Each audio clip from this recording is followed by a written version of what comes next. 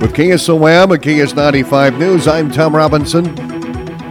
Forecast high for today, 43 degrees, 26 the low tonight, 44 on Sunday, low 24, 48 on Monday, low 27, Tuesday 48, low 28, Wednesday 47, low 27, Thursday 44, low 23, and Friday's high 37 degrees. Criminal charges are pending after suspected counterfeit pills were located in a Bayard Recovery Center. The Guthrie County Sheriff's Office says on February 7th at approximately 12:15 p.m., Panora EMS and deputies were called to St. Gregory's Recovery Center in Bayard on a report of two individuals experiencing a medical emergency.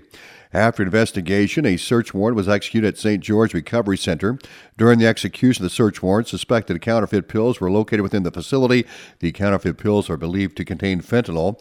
The recovered pills have been sent to the Iowa Division of Criminal Investigations laboratory in Ankeny, and the matter remains under investigation. Red Oak Police Department arrested 25-year-old Justin Leroy Newman of Red Oak on drug possession charges.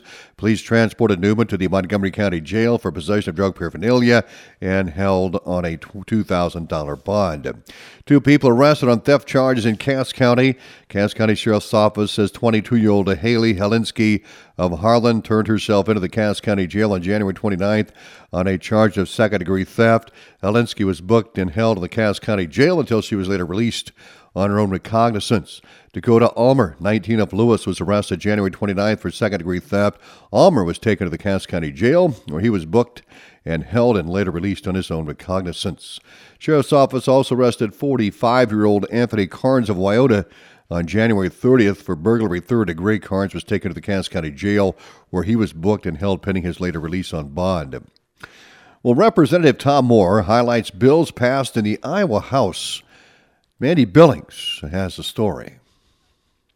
Iowa House Resolution 107 was passed Thursday, celebrating and recognizing the significance of Lunar New Year and the positive contributions of Asian and Pacific Islander communities.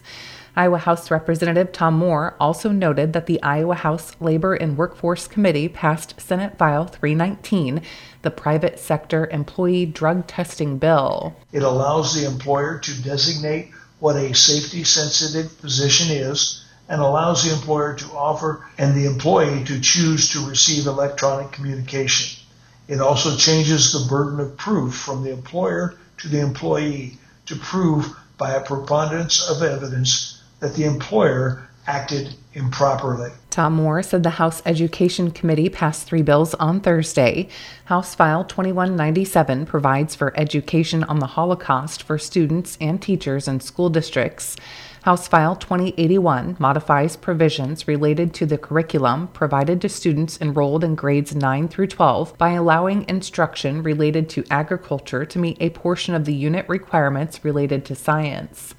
House Study Bill 568 relates to mandatory reporting to the BOEE of licensed school employees who engage in grooming behavior towards students or the abuse of students. I'm Mandy Billings reporting. The above-average temperatures in southwest Iowa have melted the ice and ended the ice fishing season.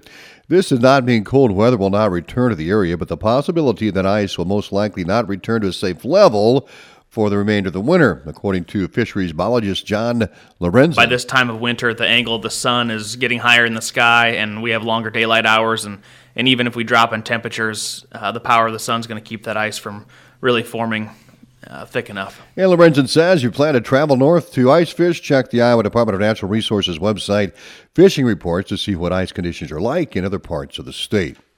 I'm Tom Robinson. ABC News is next.